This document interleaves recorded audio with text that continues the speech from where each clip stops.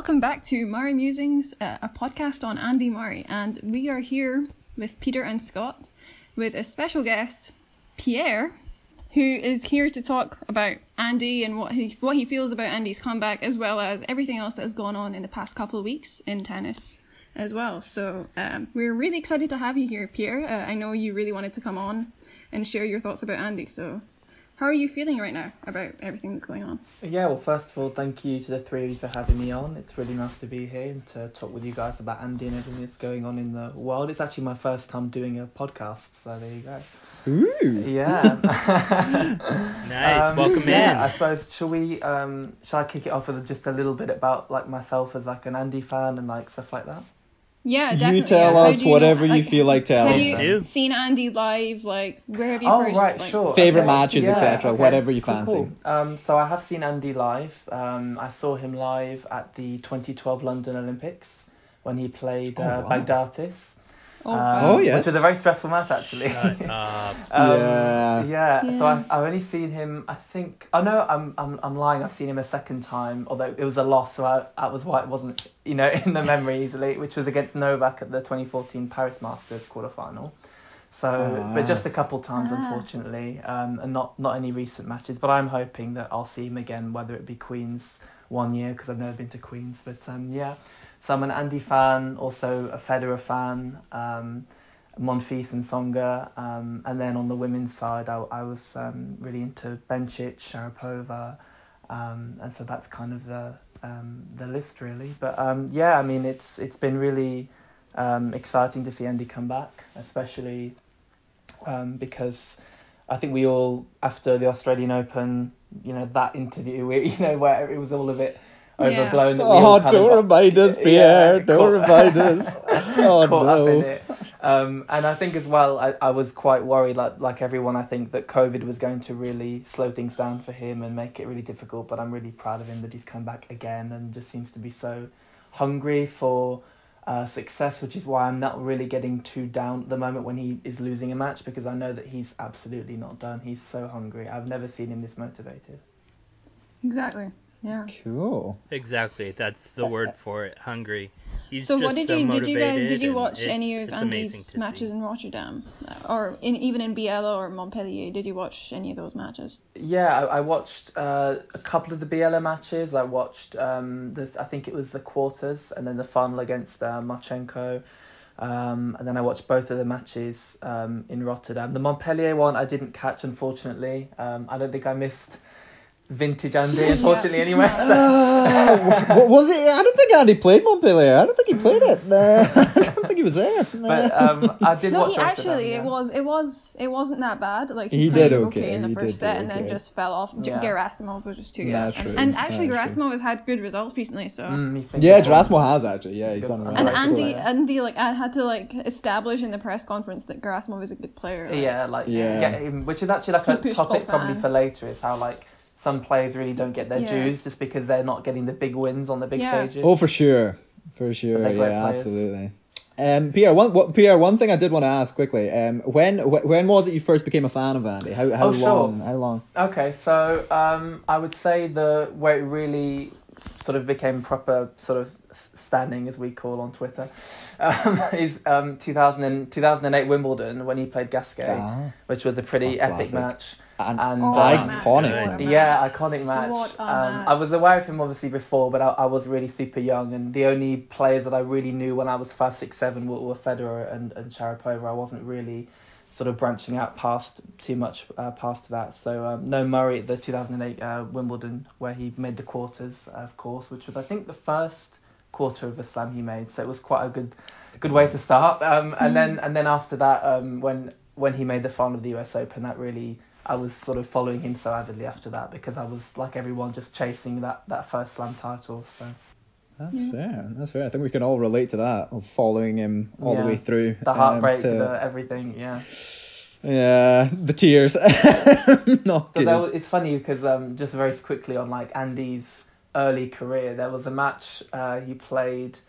I think it was the 2009 was it Wimbledon semis against Roddick. and I was just so heartbroken. Oh, yeah. Because I really thought yeah. like that was his year, even though looking back he was so young and inexperienced, and like I should have known better. But because I was still a young fan, I was like, oh no, Andy's like, he's in great form. Like Roger's going to be tied from the French Open, like, you know, win. And I was just thought that it was his tournament when Rafa pulled out because of the knee. And so when he lost in that way in that semis, I remember that's the most like heartbroken I was at the time. Although we've all had worse moments since, like with the Australian Open finals, but we're not going to go there. We're not going to go there. Don't remember Roddick, that. like, have I a don't know big that heartbreak major. loss to Federer He did in that after final. That's right, Epic in the final. final. Oh God. Yeah. Oh. At least one of the Oh, Andes for should sure. have One of won the that Andes. tournament. It's the only Yeah. slam that, as a Federer fan, I Heartbreaking. don't like. It's not that I don't have pleasure in it, but it's the only one that I'm like, if I could give him a different slam and take that one away, I would do that, because Yeah. I just feel like he For sure. was very jammy in that tournament. Yeah, no, Yeah. you know what? I often just you bring it up there. I kind of often forget about that match, because we Murray versus Roddick, because I had it ingrained in my head for so long. Like, you know, Murray was blocked from getting to a Grand Slam final by like Nadal and Djokovic and Federer. Like every single time he would run into one of those guys in like the semis, and that's why that I often do forget about that match. And like, it's funny because like I'm not quite sure the head to head, but I feel like Andy, like Murray, it leads Roddick does, by yeah. quite a bit in that head to head, just because Murray's got like a little bit, like just a bit more to his game than Roddick, who is a fantastic Yeah, player, I just obviously, looked but it like. up. I just looked it up. It's 8-3. There you go. Yeah, so Murray, but yeah. that's what I mean. Like, so I think like before even going into that semi final, I think Murray was leading the He head was, to head yeah. and stuff. Yeah, so I think he was like a really big favorite going in. But then I think we definitely saw in that final with Roddick and Federer that Roddick was like, He was on like fire. on another He was on level fire. that That was tournament. best he's played outside of maybe really his early career. I mean, that was insane. He was Yeah. so unlucky. So unlucky. Yeah, and I'm not sure if he was ever quite the same after that, unfortunately. But No, I don't think he was, and then he had some injuries, No. and yeah, He did. unfortunately.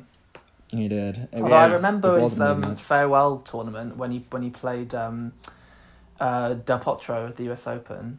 Yes. And it's funny because I was watching back that tournament the other day, and he actually played Tomic, and I had forgotten this. He played Tomic in the second round, and Tomic tanked the match. And I was what? Tomic the tank engine.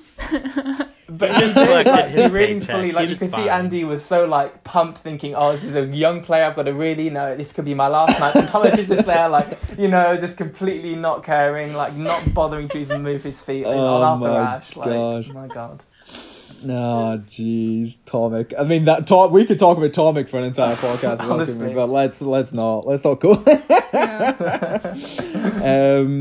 Shall we? I guess we should move on to the Andy news Right. of this week. Shall we? Shall we chat a bit about that and what our thoughts were, because that kind of came out of nowhere, right? Like, who wants to kick us Yeah. off?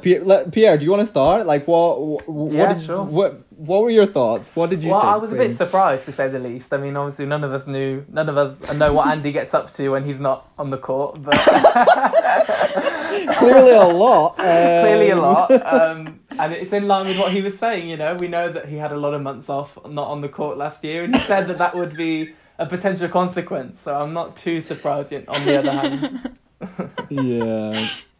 Yeah, He's truly. using his God. head well. We should probably God. we should probably mention to our listeners, like, obviously I'm aware most people who are listening to us on Murray Musings probably know what we're talking about, but yeah, Andy's wife Kim gave birth to their fourth child, right? Let's get that straight. It's fourth Yeah. child. Just yesterday, as far as we all know, yesterday maybe the day before, who knows? something like that, yeah. Who knows? Yeah. And yeah, none of us knew, so none of us had any idea. He hadn't talked about it. The weird thing is, he was we spoke to him last year on the Twitch streams. I will think and about had this. no clue. I will think about Had this. no I will clue, think about like, this. Yeah. He was yeah, all I chill, was. like talking with Gail, chilling, Yeah. saying I'm training, I'm doing that. Like Super chill. nobody had any clue about anything at that time. Like And he was, nothing like, at all. He said at one point in the episodes, he said that he was arguing with Kim about like simple things. Yeah, I I remember wonder what they were arguing about. Wow. kind of puts it all in a little bit of context. Yeah, I just it's remember. really I just weird. remember seeing like the tweets because like the tweets from all the big tennis journalists came out around the same time yesterday that were like, Andy's pulled out, at the arrival of their fourth child, and I just remember like making sure that I'd read it properly because I was like, what? Like, what is this? Like, and then I was like, maybe it's something that we've totally missed. And then I was like, no, we would have talked about this on an episode of Murray Music. So like, we would have chatted about this. Yeah. We would have known in some way, right? If it had been announced or if it had been like, if he had said it. So yeah, obviously, like, yeah, I mean, great news. But I think I tweeted something like, it's quite nice to feel okay with Andy withdrawing from a tournament for once. Like, it was like obviously the announcement that he'd pulled out of what was the tournament? Which tournament? Dubai. Yeah. Dubai. So he pulled out of Dubai. So like that, it was quite nice to obviously we've had a lot of moments in the last few years where, yeah, like he's pulled out of a tournament and we're like, oh no. So yeah, it was quite nice to actually be like, okay, all right, Fair never mind, reason, cool, fantastic. Yeah. So. But yeah, great news, and I'm sure we all. Yeah, like, I actually wanted to say like nobody knew about any like that he had 4 kids. Like on Twitter, you saw Everyone was like, oh, I people thought he had saying 2 that- kids or 1 kid. I'm like, what? Yeah. I guess only his like big fans know this, or people who've watched the documentary know. But he keeps his like private life private. Yeah, he does. Like the British tabloids here, if they knew everything, they'd like Oh god, yeah. wreak havoc. I mean, and he's learned I a don't lot know. from those early days So- when the tabloids Exactly. used to. I mean, we all remember Oh, when definitely. he made the joke about the English football team, and then it's like he gets 3 years of like criticism just from that one like tongue-in-cheek quote from a literal teenager. Like, I don't blame him. Yeah. No, not at all. Yeah, not yeah. at all. So he like even in the documentary he didn't show the kids' faces. No. He just kept that all very like discreet, and I think it's really nice for them to have that kind of privacy. Yeah, for sure. Raspy, I was wondering though, like, am I right in thinking because you were at the documentary premiere? Was one of his Yeah. kids there? Is that right? So Was yeah, one- so I was there. I randomly, I think I've said this on the show before, but like I randomly got a ticket to go in to the premiere. 6 random fans who came and queued got tickets. Yeah. And after the show, after we saw the documentary, there was a whole like party. I don't know what you would call it. Like there was food and everyone was chatting. And Andy brought his baby out, Teddy, and like everyone was there. It was like Annabelle Croft, Sam Smith, all the like God. British presenters, journalists, and all that were there. Like, Yeah. and they were all like, I was not like brave enough to even go there. I was like on the other side of the room, but me and like the people who were fans who didn't even know him. But yeah, they were all. He was so cute. He was so tiny. He was probably a few months old. I don't even know how old he was. But yeah, he didn't bring him out to on the red carpet or anything for No. pictures. It was all very private. Yeah. And I think Sam Smith revealed it in a tweet or something. So I'm not like this is not exclusive. No. information, But yeah. Off the press. But yeah. But that's such like a little bring unique Teddy, yeah. experience, Rashmi. Like such a Oh, kind it of... was crazy. And no, one funny thing, I was so nervous, and Jamie Murray was like standing there, Oh and my my God. friend went and got an autograph off him. I was like, what are you doing? This is like a private experience. Why are you going up to Jamie Murray and getting an autograph?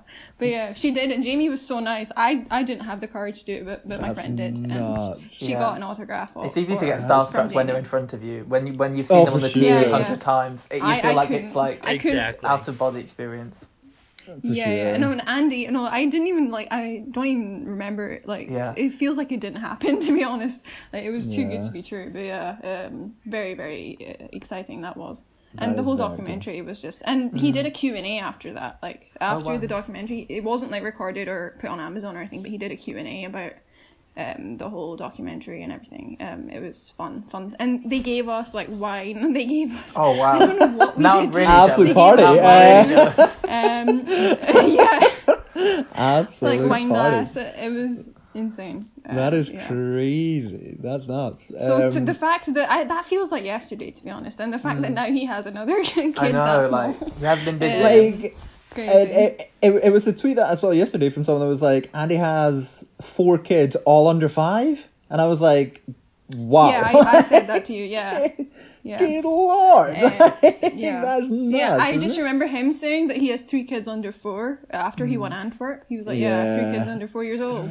And now he has 4 kids under 5, so I bet Andy's thinking about that as well. Good lord, that's working nuts, hard. isn't it? Is that not crazy? Like, jeez. Yeah. Fair play I though. wonder Fair if they'll play. have any more. Oh my god. I mean, Kim Yeah. will be like, get back out there, Andy. Get back out on the tour. I can't be dealing with this anymore. But Yeah, but congrats to Andy, seriously, congrats. How about we roll the clip for Andy to talk about how he was saying that he has cool, 3 yeah, kids yeah, under we 4. can we can roll that clip right now in the episode and post edits if you want. I've got two young kids and a third one coming, so I have 3 kids under 4 years old. So when Stafford and a match here. I know when I've been off the tour the last few years, my family's got bigger, so I need to get on the road so we don't get out of control. But There we go. Yeah, that. So that clip, such a seamless it moment. was just after he won Antwerp, right? Yeah. He said that. Yeah. And it was like, it was such a great moment. Amazing. And I think like it just proves the point that he made then so much now. Like, that, you know, Yeah. as another child after taking another COVID. time off. It's all COVID. Unbelievable. He had to Just stay at home. crazy times. It was, you know what though, like on a slightly more serious note, obviously there's a lot of like celebration about it, but like it was also like pointed out to me, like I think on Twitter again, because everything's on Twitter, that going back slightly to when Andy got coronavirus from the tennis centre down in London, and he was very critical of like the safety precautions there and what happened. Yeah. And he talked a little bit about his family, but obviously he didn't refer to the fact that his wife was pregnant at the time. But now you look back and you're like, wow, I understand that anger so much more from him, right? Like that must have been a scary time. Oh, I didn't even think about that. Must have been a Yeah. scary And I didn't time. even know for a little while that his wife and kids had coronavirus as well. So it's Oh my just gosh. awful. Crazy. Like, so thinking back to that, where it like obviously it was totally understandable, his anger, obviously at like the safety, because as far as we've heard, like it wasn't great. Like it was a little bit like chaotic, I think, down there. But yeah, and it just makes much more sense now, really. Like why he was so angry about it. But thank goodness, like as far as we know, everything's okay. Like and everything's fine. And I guess like we now won't see Andy for a few weeks. I guess like when's he next due to play? Do we know? Miami?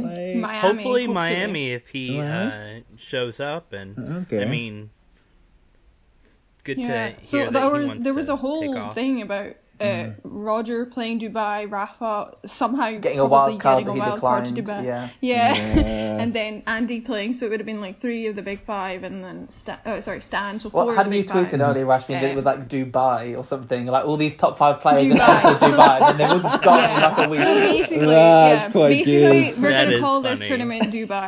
Dubai. Dubai. But it's quite like interesting, all like, these. when you think about it, because Dubai Yeah. is normally such a well-attended 500, like one of the strongest ones, and I've looked at the draw and I'm Yeah. like, oh my god, like this is bad. It's like a who's who. Of, Yeah, I bet Roger is kind of kicking himself now that he was Yeah, through. he must be. I'm sure he needs the training, but Yeah. I think he would have done well in this draw. Because have you seen the draw? It's like 16 of the seeds have got byes. Like Yeah. it's literally Dubai. Yeah. Yeah. And I don't know why they haven't put like the qualifying players in the draw. It No, just it makes no sense to me. It's a real mess. That is weird. Yeah. That is really strange. Yeah. But yeah, no. So like, I guess we should probably move on to the events that have been happening like the past week. I guess we can all say. I think I speak for all four of us when I say big congratulations to the Murray family, I guess, and we'll await any more information if they decide to give it, and if they don't, that's totally fine. But yeah, tennis this week. Who's been watching it, guys? Like, what? Well, I suppose onto Rotterdam then from last weekend, where Rublev took his fourth, I think, 500 title in a row, which is pretty unbelievable. I mean, he's really put his mark on that category of event at the moment. I mean, it really seems to be his perfect scenario, because it's elite enough that, you know, he's playing some top players, getting some confidence boosting wins, but it's not a slam, so there isn't that same pressure. He can go and kind of let himself loose a little bit, which he seems to be doing. But it's been great to see his progression, because I remember when he beat Roger at Cincinnati 2019. This is Rublev. Oh yeah, what a match. Yeah, great level from him, and I remember thinking, wow. I was there for that match. Yeah. Oh really? Wow. Oh wow. Didn't know that. And that was an amazing tennis from him that week. And I remember thinking, like, if he can just stay healthy, then he's going to finally get to where we were all kind of waiting for him to get to. But I think it kind of speaks to his character that he's, you know, carried on pushing in all those years of hardship that he's had to go through. And, like, there was such a pressure on him being a top junior. And the same with Christian Garin, who was a top junior, who took years to find his best form. And I feel like the big four have really just made it so hard for everybody else to really, you know, to peak early enough, because if they're not, you know, now in the top 20 by age 19, 20, 21, it's like a disaster and they're never going to get there. But like, you know, Garin is only 23, I think Andre's 23, like they are so young, and it's like people don't realize how inexperienced they still are. Like it's funny, like I was listening to you, you know, giving Rublev his plaudits there, and all the while Rashmi's just like, yes, yes, that's my boy. I love that boy, man. He's just like, the way he played against Tsitsipas. Did you watch that semi-final? Yeah, that was amazing. That was good. I was just blown away, because last year at Roland Garros he lost to Tsitsipas in I don't even remember which round it was, quarterfinal. Quarterfinal. And he beat Tsitsipas in Hamburg after Tsitsipas served for that match. So they've had quite a history on the clay, and like translating that onto hard court was like, I didn't know who was going to win, what was going to happen, and Rublev just he was focused on every point. It was just amazing to watch. And the final against Fucsovics was quite one-sided after the first set. The first set was quite competitive. Yeah. Should we briefly touch on Andy's, like, I suppose you've already spoken about his match versus Rublev, but just like his general. Oh yeah. What did you? What did you think? What were your thoughts about that match? Yeah. Well, I was really encouraged. I mean, especially because I know there's this narrative.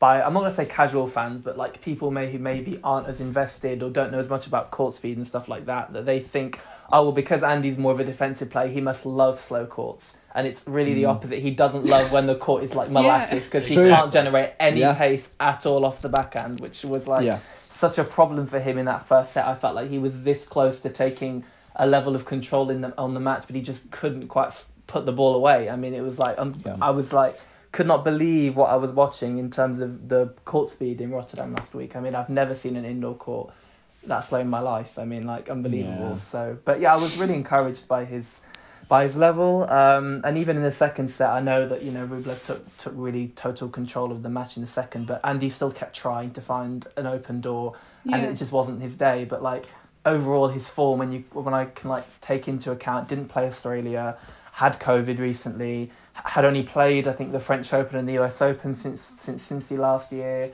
I'm pretty happy with his form. The only criticism I have of Andy's technique at the moment is I feel like his backhand has really been letting him down in the last couple of matches, and it can't let him down. That has to be better. Otherwise, he just isn't going to get to that next level. He's got to improve the accuracy, because I feel like the forehand has been trending in the right direction again after a couple of years of it really sitting up and being really short. It's looking a lot better, but that backhand, I mean, the amount of backhands in the net against Andre on the big points, it was just, you know, it's too much of a focal point of his game to have that backhand working when it's not working. It's like Federer's serve, Nadal's forehand, Djokovic's backhand. If it's not there, it destroys their whole game. Going back to the court speed real quick, when I heard that the court speed, again, for an indoor court was so slow. I was like, oh bleep, like this is not gonna happen. I mean, I wasn't surprised that he was losing to Haas, honestly. Like, I thought he was going to lose that match because I was like, it's too slow. He can't hit through this court. Like,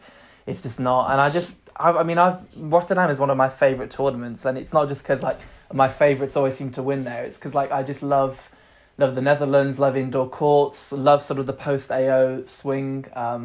So I was, really shocked when it's normally medium to fast that it was literally like slower than Paris last year. Like, I was like, what is this? Yeah, for sure.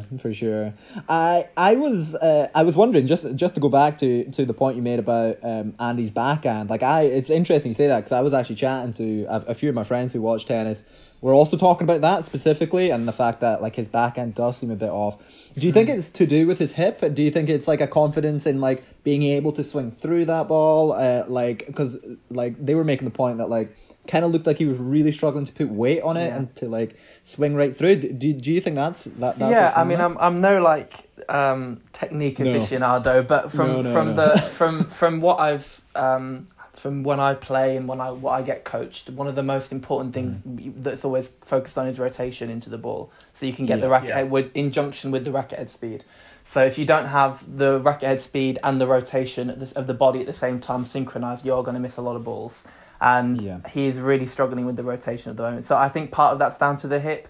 But as well, like, I think it's just such a flat shot. I mean, there's really no spin on his backhand. And in the modern era, where it was almost like every year we watch players put more spin on the ball than the year before, which is what I feel like is the Nadal effect at this point, where every player plays with more topspin than they did 10 years ago, like even Federer and Novak. But it's just, I think it's getting harder for him to have the same effectiveness on his backhand without trading a little bit of the pace, because I think he needs to try and put a little bit more spin now on his backhand. But the problem with Andy is when you've spent 25 years hitting your backhand flat as a pancake, really right straight across the body, no upward movement, it's very difficult to suddenly kind of make new habits. So I think he just needs to try and, obviously that's up to him, but he needs to try and add as much spin as he can without compromising the pace, because obviously then if it sits up, it's going to be like, I mean, do you guys remember the Wawrinka match in Paris last year where I just felt like... I feel like we talk about it every episode and it breaks my heart every time. Okay, I'll be really quick then. I do not remember it. I'll be super quick, but like it's not that match, and also a couple of other matches where it's just backhand and forehand sit up and they can't. He's got to get more depth on the ball. So I think as much as it's really hard for him to find that balance between pace and accuracy, but he's got to either decide, do I want to just go for depth or do I want to go for pace? Because at the moment I feel like he's struggling to find that balance. So sometimes he's being really aggressive, sometimes he's hitting the ball too short. So I mean, it'll come with match practice. He's so not match fit. Like, I don't think people realise how little he's played in the last 3-4 years really. It all adds up, Yeah. I think like it's I would agree with that. Like I don't know. I feel like maybe like it's like to do with the hip, but I also feel like there's probably more of a kind of maybe also like a kind of confidence thing and like being able to do it. Like he probably maybe he still can do it, but like it's more of a kind of belief in his head that he's not going to feel that pain and it's not just going to like give way like beneath him as he like swing through the ball. But I definitely agree with you. I think he definitely needs to work on like the consistency of it and his first serve percentage at the moment. I'm just like not enough first serves in. I mean, because he's got such a huge first serve and he can't. His second serve will always be a weakness to one degree or another, whether it's small or big. It's always going to be one of the weaker parts of his game. So he can't afford to be making under 65% of those first serves. If it drops into the high 50s, it's just anyone's dangerous then for him. Yeah, it's going to be hard for him. Yeah, that's that's probably some of the most like actual like analysis of tennis that we've had on this podcast before. But it's welcomed because always good to kind of like mix it up a little bit. But there is hope. I think there's positivity. Like I think for sure there's a lot like. None of the issues he's facing are not fixable. He can make more first serves. He can get a bit more pace off the backhand. He can rotate a little bit extra. I don't think any of these things are like... There's nothing I'm seeing where I'm like, oh, he can't do such and such thing anymore. Therefore, it's all, it's gone. Like, there's nothing like that. Yeah. I think it's all things that he can probably, like work towards, getting in shape for him. He is a momentum player. I mean, I think... He is. 2014, exactly. I mean, the whole season was pretty much dead just because of the one back surgery from 2013. It took him well over a year to get back to his best. So he is a rhythm player. And then when he plays 3 tournaments and then gets coronavirus, or 2 tournaments and then the year stops because of COVID, or 2 tournaments and then obviously now he's missing Dubai, and it's hard for him because he doesn't get those reps in, and he doesn't and so almost every tournament he plays is a comeback tournament after 2 or 3 months, and he at some point hopefully the schedule will open up and he can start playing 5 tournaments in, I don't know, 2-3 months, because then he'll start to feel that rhythm come back and that confidence. Yeah, I hope that happens for him in the clay season. I think he said that he won after the Hassel match. I think he said, or I don't know, after the Rublev match, he said, I want to try and play a full clay court swing. I think it'll be good for him for sure. Yeah. I think it'll be really good. Yeah. And he has good chances because some of these next gen players on clay they are not best. On clay they aren't quite. So he has not. As long as he doesn't face Rafa or something, I think he should be fine. Oh God, please don't give us Rafa in post Andy surgery. Oh God. I mean, 2014 Roland Garros was enough. I can't take anymore. But yeah, no, I you know what? Like, the one thing that I did want to say about Rotterdam that I'm not sure if I mentioned in last week's episode or not, that his loss to Rublev, obviously then Rublev went on to win the event, and Rashmi was very happy. Like, I feel like, did Andy at least got a similar level of games against, and I know it doesn't come down to that, like everyone plays differently in different matches, but like Andy definitely I think he got like a similar amount of games to Tsitsipas against him, right? Like it was similar. I'm not sure. It might be slightly over under. Similar match pattern, like one tight set and then an easier set, which is kind of what Rublev did all week. Is he got through a tight first and then would kind of run away with the second, and then powers it through. So yeah, honestly, Stefanos won one more game. One more game. You see, again, like. That's nothing, and you can't look too much into that. It was still like it's part of it. He was very competitive, which I think people were worried going in that it wasn't going to be, because obviously he's going to get steamrollers. Biella, one match in Montpellier, and then struggle fest against Haase. People were like, oh God, this could be really bad. But actually, he kind of proved a lot of people wrong that first set. I mean, he's that close to taking the first set, then you never know where the match is going from there. 2 double faults. Those 2 double faults. Yeah. Oh my God. Yeah. It's exactly what you say though, Pierre, about his second serve. Yeah, has to make more first serves on those big points. Yeah, he does. Sure. He truly does. But then, to be fair to him, Rotterdam, with the court being that slow, even with a lot of first serves, it would have been hard for him that week. It's going to hurt him. He has to be, playing on faster surfaces. Like, I mean, obviously Dubai, it's a shame he's not there, but obviously it's, he has his reasons, obviously. But Dubai would have been that kind of court if he can find a few more tournaments like that. Cincinnati's fast enough. Miami should be fast enough. Those are the kind of court speeds that he needs to have that success, I think. Yeah, fingers crossed. I'm excited for Miami. I'm excited for Miami. Hopefully Andy can make it. Fingers crossed. For that. Fingers crossed. Tennis this week. Who watched them this week? Like the week that we've just passed. What happened this week?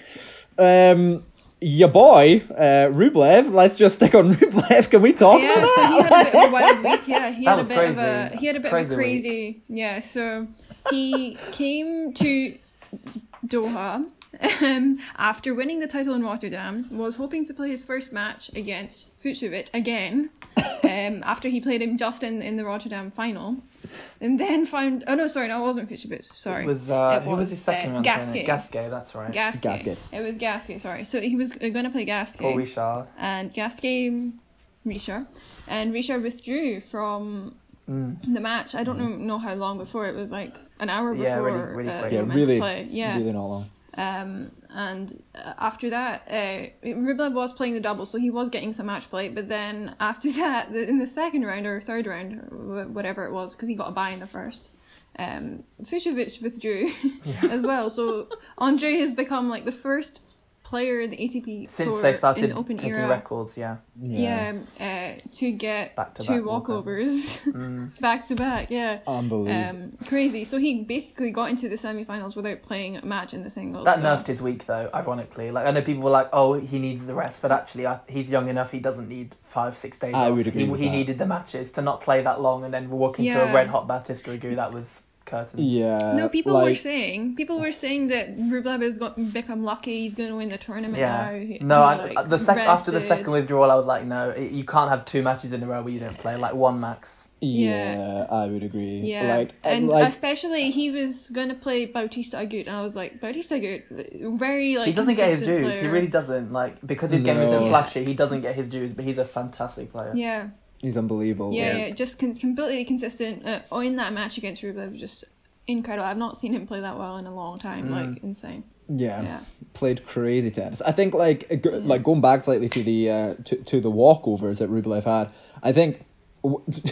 Like somewhat coincidentally for us, I think the only kind of players that like could maybe benefit from like a couple of walkovers in an event, maybe the slightly older players such as Andy Murray. Like if Andy had been there, and I know we're always saying Andy needs matches, but if he's in a tournament and he's gonna get matches like very soon in the next couple of days anyway, maybe a couple of walkovers would have been good for him. But yeah, it's like you're quite right, Pierre. Like it's a player like Rublev. No. Yeah, a player like Rublev thrives on the consistency of playing day in, day out.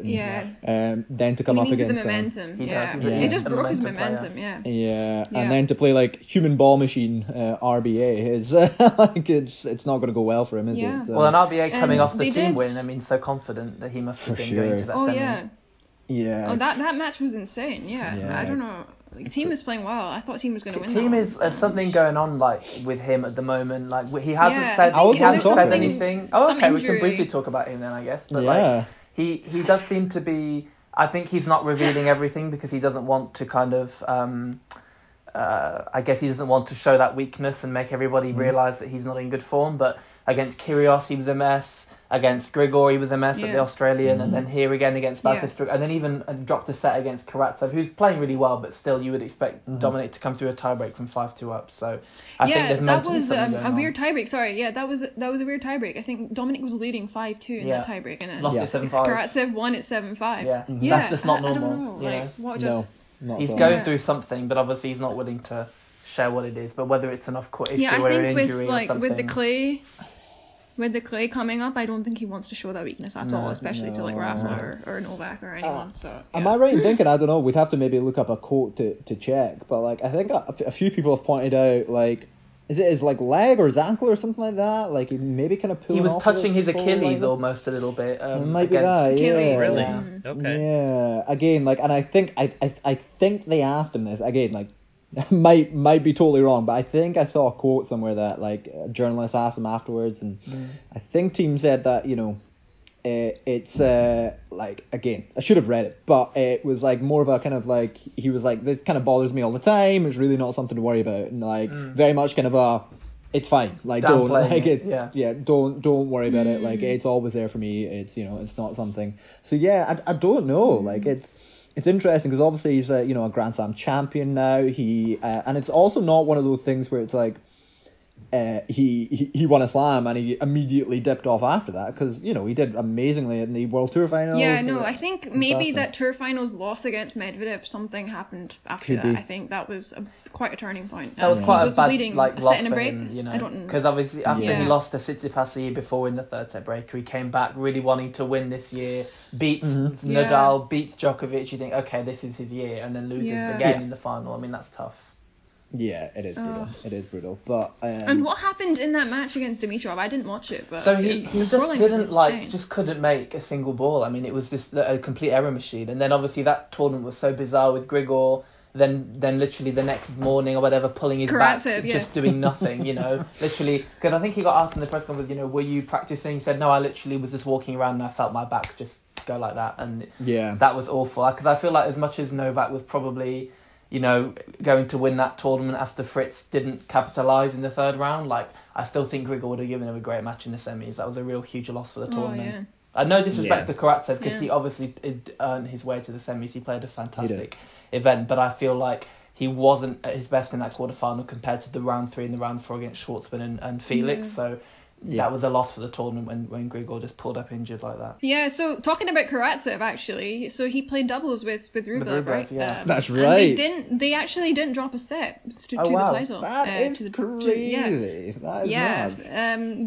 They played in the ATP Cup, obviously, in the beginning of the year, and Medvedev and Rublev were kind of calling him the secret weapon of Team Russia, and little did they know he'd make the semis of the Grand Slam like weeks later. Yeah. I wonder how Andre feels like that Aslan has the semi-final before he turns. That's true. I didn't think about that. You think they talk about that? I feel like you tease him about it a little bit, maybe. Yeah, no doubt, no doubt.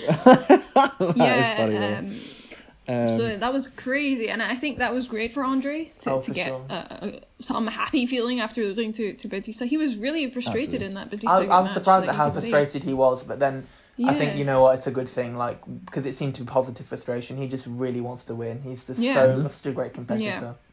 Yeah, it was. Yeah, he wanted to.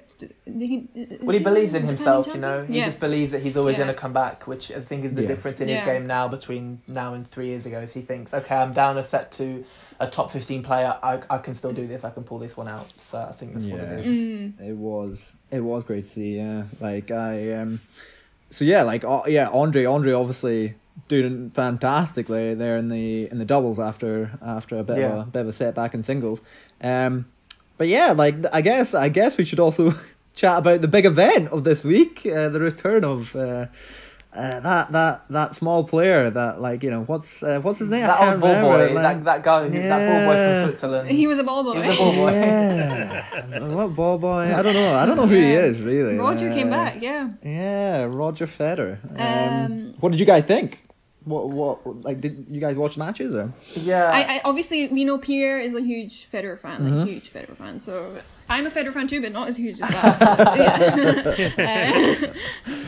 It was a crazy week for us Fed fans. It was really crazy because, you know, we've been looking at Doha for quite a long time now, knowing that was the comeback event, and so there was a lot of hope put behind that. And on top of that, as much as I'm literally the first person to go, don't look at the draw, don't assume anything. When it's your favourite, you look at the draw, and then you're getting excited because Coric is withdrawing, and you're saying he doesn't have to play Coric now. Millman loses to Basilashvili, and you're saying, well, Millman's a problem for him, he's gone, and so you do get a bit excited. You think, okay, Evans is a great matchup for him. They have the same game, but Evans just doesn't do things quite as well. So you're saying, okay, that's great for him. And then the way he closed that match out, I was really, you know, proud of him for fighting through a lot of obvious fatigue.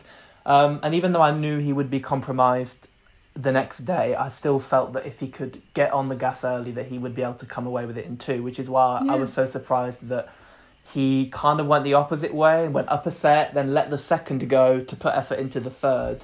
And then, I mean, the third set, I mean, it was a tough watch, you know. I won't lie, it was tough because you could just see that right now he can't move the way he wants to move, you know. You can see that, especially going into the forehand corner. He's so compromised there at the moment. And even Basilashvili, who's a player that, with all due respect, I don't think uses the full extent of his brain at all times on the court.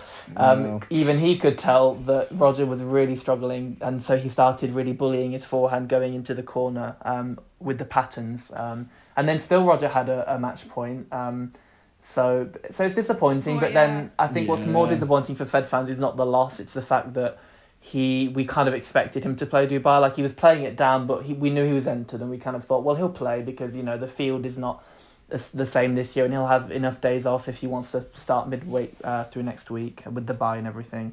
So I think it was a bit shocking to us that he pulled out there as well, but clearly he just doesn't feel ready yet to compete at the highest level. And it's not that he played badly. He beat a top 30 player, then he's lost to the eventual champion of the event in a close 3-setter, so it's not by any means a bad level for a near 40-year-old, but I think he knows that he has a ways to go when it comes to his movement, which is kind of why, as much as Fed fans are complaining a lot about the clay season, we don't want Roger to play on clay, I kind of do want him to play on the clay, because when he played in the Wimbledon final in 2019, which, you know, horrible, but anyway, his whole tournament was unbelievable because of the clay, because I think it gave him a lot of confidence that, you know what, in best of 5, in long grueling matches, I can still gut these wins out, and so we saw a lot of that mental toughness. So I think for his match rhythm now, he needs to play a lot of matches, and so he cannot afford to miss a clay. He needs to play.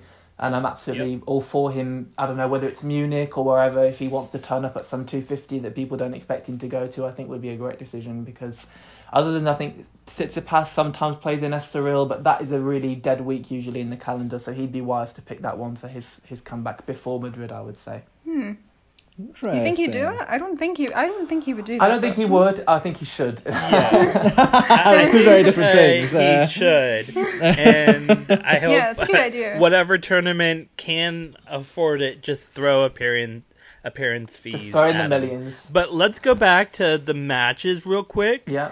And I just want to say, I stopped watching for the second set in both Dan Evans and Basilashvili's, because I was just like, what's going on? It was 6-3 that Dan won the second set, and 6-1, and I just wanted to tune out. I don't know what happened, but I mean, Dan was playing well enough, and Dan was playing well. I thought he was. Dan played really well. I don't give Dan enough credit. But it was. Is that because you don't like him? All right. Yeah, I mean, to be fair, I don't blame him. Not a fan of him, but. I'm not. But he did play well. He definitely played very well. But I think the Basilashvili match, especially the second set, Roger just totally threw in the towel for half an hour and said, look, he's peaking, he's redlining, I'm going to give him this set and I'm going to try and put my efforts into the third. And to be honest, I was funny because I was watching it with my friend, and I said to my friend, look, if Roger can just keep holding his serve in this third, Basilashvili will throw in a bad service game, because he's so streaky, and sure enough at 4-5 he makes a couple of poor mistakes and Roger gets the match point. And then I was actually looking back at the match point this morning, because like when your favourite loses a close match and you just don't want anything to do with the result and you kind of put it behind you. Peter knows exactly what you're talking about. And then you go back, but then you go back a few days later and you go, look, let me have a look at this match point, because I haven't looked at it and I don't really remember what happened. And there was a return that he hit, very short slice block. He could have got so much more purchase on that. I mean, it was so short off just a decent first serve, and I'm like, why didn't he try and get another foot and a half on that return? Because Basilashvili was clearly kind of pedalled back after the first serve, was clearly going to stay at the baseline, but only came forward because of how short the return was. So that was a very bad return from Roger on match point. But again, he'll look at that, he'll know that was something he can't afford to do. And I think he's got 6 weeks or something until Madrid, so he's got plenty of time to get his knee a little bit more strengthened, because he clearly didn't want to put a lot of weight into his knee and loads into his knee. I could see even off the serve he wasn't as explosive, because I think he's just desperate to play the Olympics and he's desperate to play Wimbledon, and he knows that one setback, one injury mid-match, he's not going to come back, so he has to be so careful. I'm so like hopeful that he can. I'm crossing every finger, honestly. Yeah. Like he keep. I don't know. Do you think it's wise for him to say, like, I'm aiming for the grass? I want to. I think it is, because it takes pressure off him, during the clay. I think it takes a lot of pressure off him, saying that, well, my season doesn't start until Halle, then then he can kind of just, a bit like he did in 2019, where he kind of played a lot of freedom in the clay season, and actually then surprised even himself with quarters of Madrid, quarters of Rome, and even in Madrid he had semis of Roland Garros, and then he had match points against a team in Madrid. He could have easily won that match. So so he played very well that whole every Roger loss, there's a match point involved every time. Do you know there was a stat the other day where apparently he's lost 23 matches from match point up, and Novak it's like 6, and like Nadal it's like 7, and I'm like, oh, that's rough. That is tough. But like I guess the one thing I wanted to say about Roger, like it was that second set of that bash. Basilashvili. That's one. I'm terrible with names. Terrible at pronouncing names. Like as you say, like he did. Did you think that was primarily down to like like fatigue rather than any injury? Because like I was watching like a few of the rallies. Yeah. And I was quite concerned, because like he really did not like especially towards the end of the set. I think by the end of the set maybe it was kind of it's all over anyway, but like he really was not running for balls. He wasn't like he was like, it was quite hard. Like, it was tough, like, to watch, even as, you know, not the hugest Federer fan, but like, it was hard. Like, it was tough to It was very tough, and there was a real panic on my timeline from my fellow Fed fans. I mean, they were fully spiraling because they were like, is he injured? Has he re-aggravated the knee? I kind of understood that paranoia when he's only just got back. I mean, that's the last thing we want, but I don't think there's a huge injury. I mean, he actually said in the post-match press conference, which he very rarely even talks about his injuries, but he briefly said, look, my shoulder's a bit sore, I struggled with my serve a bit, which makes sense as to why his serve reps and speeds went down in the second and third, which really killed him because he has to dominate off his serve at his age. But I don't know, I think he was just being very cautious, because then I noticed in the third set, briefly before he lost his serve at the end, he did seem to be picking it up again, was returning with a bit more intensity. So I think he was just saying, look, I've got 20% left in the reserves already after one set. Let me just, let him peak, let him get into his rhythm, and then I'll throw him out of his rhythm, which he kind of did pretty well. It's just that he didn't take the match point. I mean, it's very easy to say, look, he gets a bit more return on that slice. Basilashvili shanks the backhand wide, and Roger's in the semis and he's playing Fritz. I mean, and then who knows what happens. So I think who knows from there, it's right? Tough. Yeah. Yeah, it's We were actually chatting a bit before this episode, before we started recording this episode, about Federer a little bit, and like I was saying, Murray Musings, we get all different fans on here. We don't show any bias towards any, player aside from Andy Murray, obviously. But yeah, obviously Pierre's a big Federer fan, and I don't dislike Federer at all. I don't, but I'm just not like the biggest fan of him. Like, but I was saying, like, I was really like, I'm obviously really looking forward to whenever Andy plays a match, and like, I've almost like mold my day around watching him. But I was actually really excited to see Federer back. And I think the whole Big Four, when I'm not a big fan of Rafa, although I really respect him and think he's a really great guy. I'm not a big fan of Novak. Obviously, I respect his achievements, and what he's achieved as a player is unbelievable. But and even though I would never root for either one of them. Peter's really not a big fan of Novak. No, I mean, me neither on a personal level, but I'm talking professionally. He's an unbelievable player. So I think either one of them, if they took 6 months off. I mean, I remember when Novak came back after his injury, I watched his match against Chung even before that it was close, because I was like, I just want to see what's going to happen, because we're, at the end of the day, we're tennis fans. Like, we prefer to watch our favourites, but like these guys have been tennis for 15 years, so we kind of it's not that we owe it to them to watch them when they come back, but it's that you're missing out if one of them comes back after 6 months and you don't at least to have a look at how they're playing.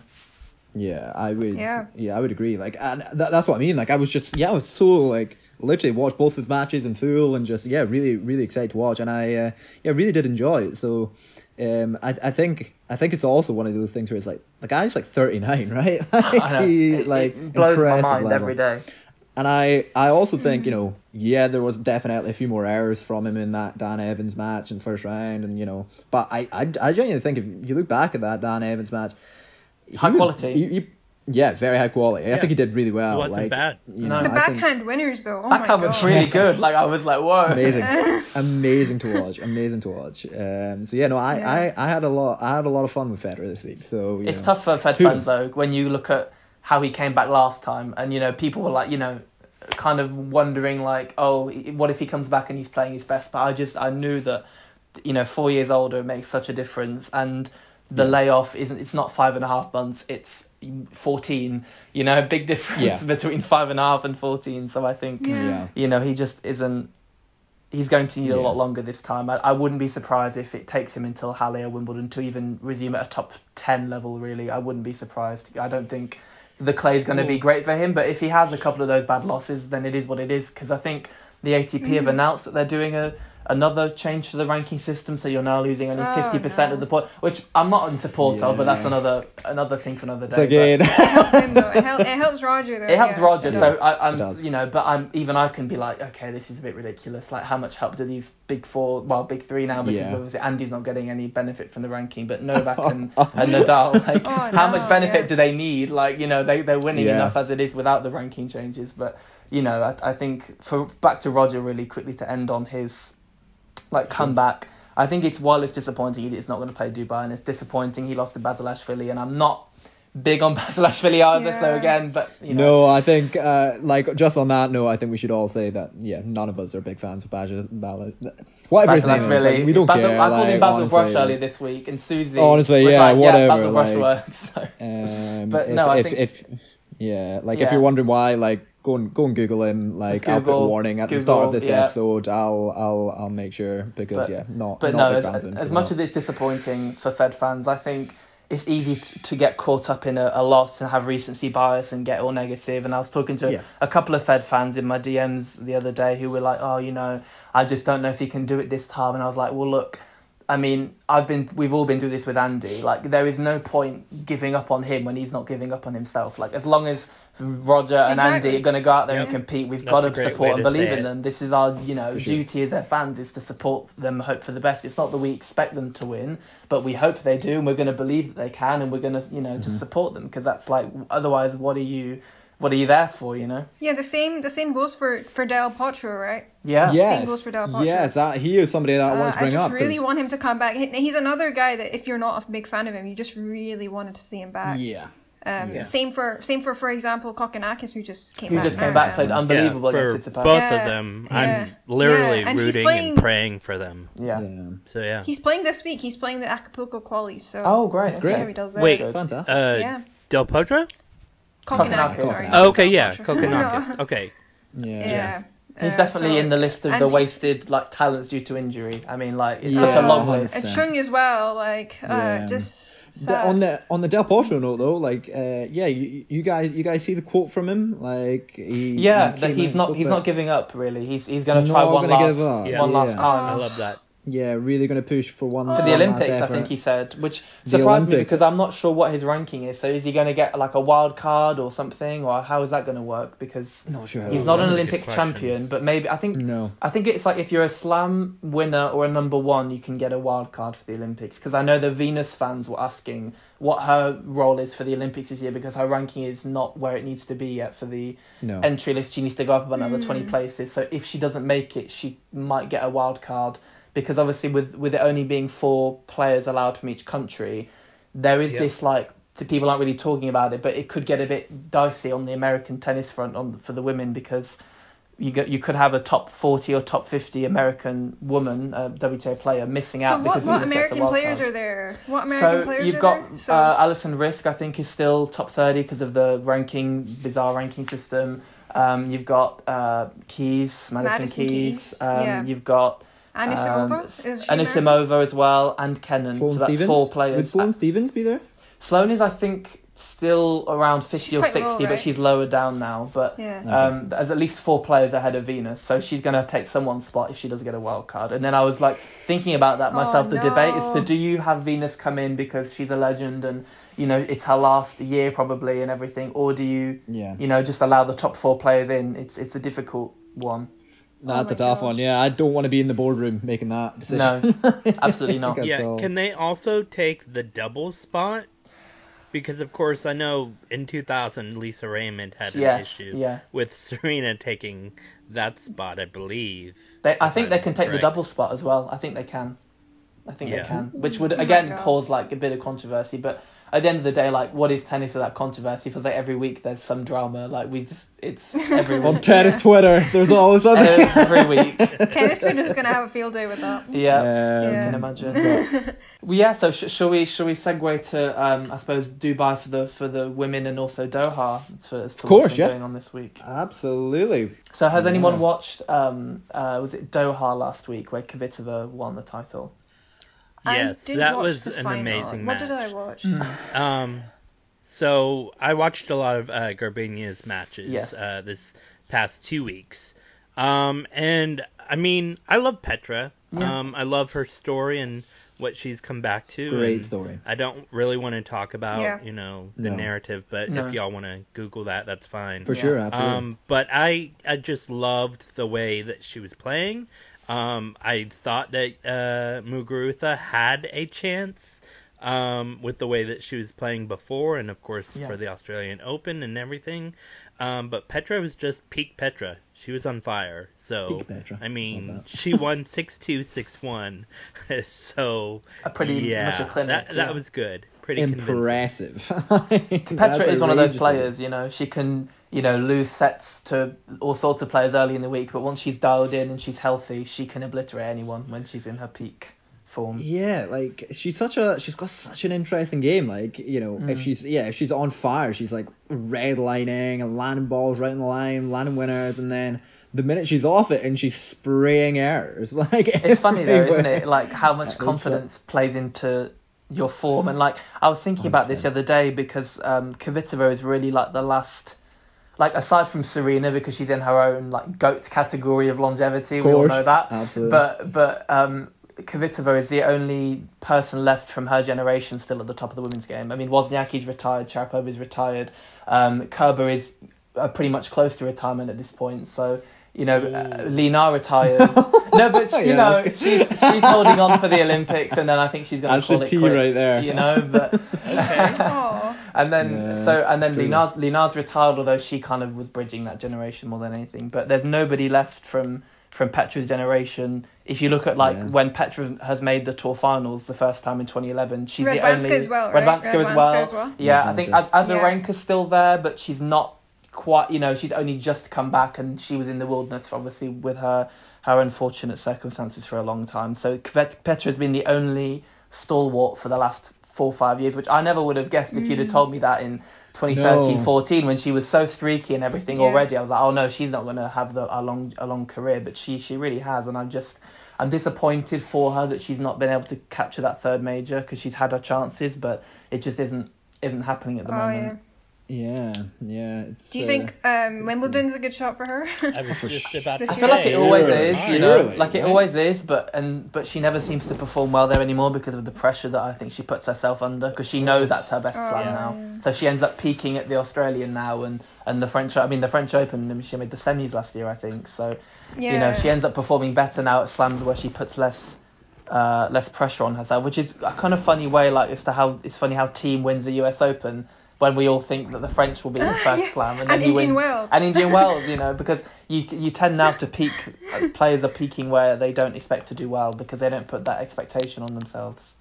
Yeah, like Thiem hasn't won a clay Masters yet, has he? So and despite the fact, for example, like Barty winning the French Open. Although to be honest, Halep winning Wimbledon. That was a crazy draw. I mean, I've never seen such a draw in my life.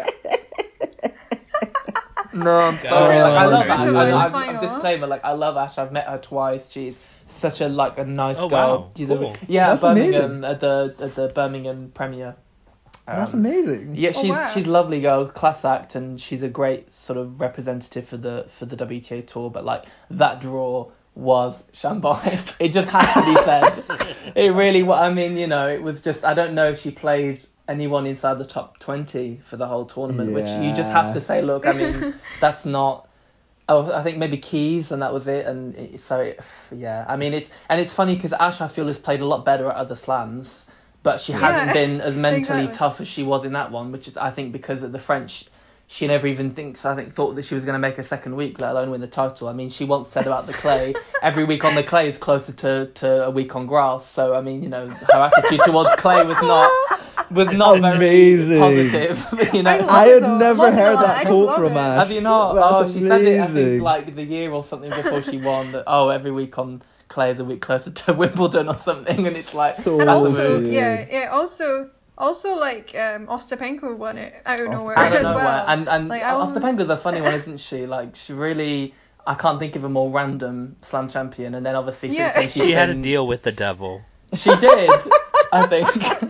Just randomly winning it. That was so unbelievable. The way, like, I think in, like, my 15 years of watching tennis, like, I don't think I've ever seen such a, like, peak performance. Like, it's up there with, like, peak Kvitova and peak...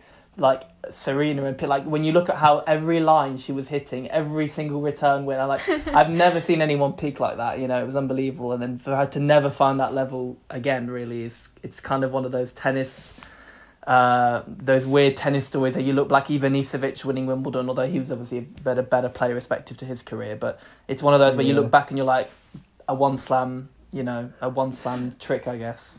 Yeah. Well, I mean, I made a deal with the devil after her win that she'll never win another major. So there's So that. that's the Why? explanation. Oh my god. What's wrong with her? I don't Do you know like. She definitely tore up the draw, Yeah. like you're saying. Like it was just Aw. so random, and she beat a few of my faves. And I'm like, Oh, okay, who Stozer did- and so many Stozer, others, and yeah. I'm just Did- like, who else was your I'm faves done. that she beat? I'm Like done. Wozniacki or? Wait, who else? Wait, who did she? Because she beat Get the Halep. draw, Like pull the usual, draw. I delete don't actually the remember matches. it, believe it or not. It I was actually mostly remember it. Stozer. We've she- gone way she- off topic of the tournament. Yeah. We're like, but you know what? Draw it up, get it up. That's funny thing is, isn't it though? With tennis fans, we're always complaining about draws. The draw is too easy for okay. someone we don't like. The draw is too hard for our favourite. Like we're always So complaining I about can, draws. yeah. Yeah. I've got the draw for Ostapenko's French Open. So she played. Is it Puig and Vinci or Chirico? something? Chirico, yeah. So she beat Puig and Chirico in the first round, Puig in the second round, Vinci. Serenko in the third, Oh, not Stosur Vinci, in the fourth Stosur. round, Wozniacki in the quarters. I didn't know Baczynski that. in the That's semis. And Baczynski in the Yeah. semis and Halep in the final. Right. Yeah. Yeah, I wanted Halep to win it. Oh, okay, fair enough. Fair enough. To be fair, though, But again, I've forgotten about that whole entire tournament. So yeah. That really was a lesson in like peak aggression will always beat peak defense any day of the week. Yeah. It doesn't matter who you are. If you're Yeah. peaking and you're a basher, you are never gonna lose. Like, Yeah, that was amazing. do you event. imagine? It reminds me that match of like Rosol against Nadal, of just Oh. ridiculous nope, lines. don't on every remember ball. that match. Amazing. That was insane. Amazing. That's, you know what? Yeah. That's the first time I remember watching that match. Yeah. And like just being stunned. My Like, jaw was on the floor. absolutely stunned. Completely like, stunned. by what happened. Like, and you know what? Like, it's honestly worth like going and like looking up the highlights and rewatching it now because it's still just as impressive. Like, we all know of the Andy chat with Russell at the Nobody the likes Clay you on the event, tour. Nobody. where Andy told him that everyone hates him. Everybody hates you. None of us like Russell. But that match against Rafa was unbelievable. Like I've never seen tennis like it. The only thing I could compare it to, I tell you, the only thing I could compare it to would be like Cilic at the US Open 2014 when he was it 2014 when he just redlined. Oh, I'm sorry for bringing it up here. I know. When Cilic just had the event of his life, like out of nowhere. I made it. You know, like Peter just said, he made a deal with the devil. I think I did that with Cilic after that tournament. I was like, no. I really did. Cilic I mean, will because never win. you know how bitter I was that he had Nishikori in the final. I was like, he was not gonna blow that. Like, respect to Kay, but he was not gonna blow that match. Like, oh. Aww. Yeah, and you know, I often like to think about that event and like think about like the people who had tickets for the US Open final, and they could have had Federer and like who was the other set? Was it Djokovic? And, like, which isn't, again, no disrespect to either Cilic or Nishikori, but like. But you know, that could have been a great final with how they were playing. It's just that Kay didn't turn up. Kay just wasn't there mentally for that. So it was such an easy match. Like, but I think, that Cilic tournament, I mean, he was unplayable. Like I was watching with my friends, and he made the Wimbledon final after that, and he made the Australian Open final after that. So he's made a few. I mean, Cilic is an unbelievable player when he's when he's confident. I think with Marin, it's just when he's on low confidence, he gets choky and he starts making a lot of mistakes. But when he's redlining, like there's no one that he doesn't think I can beat you. Yeah, I can take you out. It's unbelievable. Fair enough. But yeah, no, that's kind of how tennis falls, isn't it? Did you guys talk in an old podcast about the, like, I wouldn't want to dwell on the Australian Open much, but like the Tsitsipas Nadal match at the Australian Open? Yeah. Because that really was just touched amazing. On it a lot. Yeah. Oh my god. I didn't watch it though, but I was live scoring it and I watched it afterwards. Yeah. Oh my god. The thing with that match, I went out. I think I went out at the end of like maybe like second set or something like that, and went to like view a flat, and did like went about my day really for a few hours and came back. I was like, I wonder what I scored. I'll probably what I what? Yeah. What in the world? Like, What in the world? Just unbelievable comeback. I was like, Tsitsipas might win this event like after that, but I think had he not had Medvedev, I think that's the worst matchup for him possible to get in a semi-final. Yep. And then with how Medvedev was playing before the final. But I think we're in a weird era in tennis. Like, we're this close to a changing of the guard at the top level, but there's a real inevitability still about Novak's going to win the AO, Rafa's going to win the French. We know Novak should win the US Open unless there are lines people, in which case, who knows? Yep. Oh, God. Fair enough. But anyway. He won the Australian Open because there were no lines people.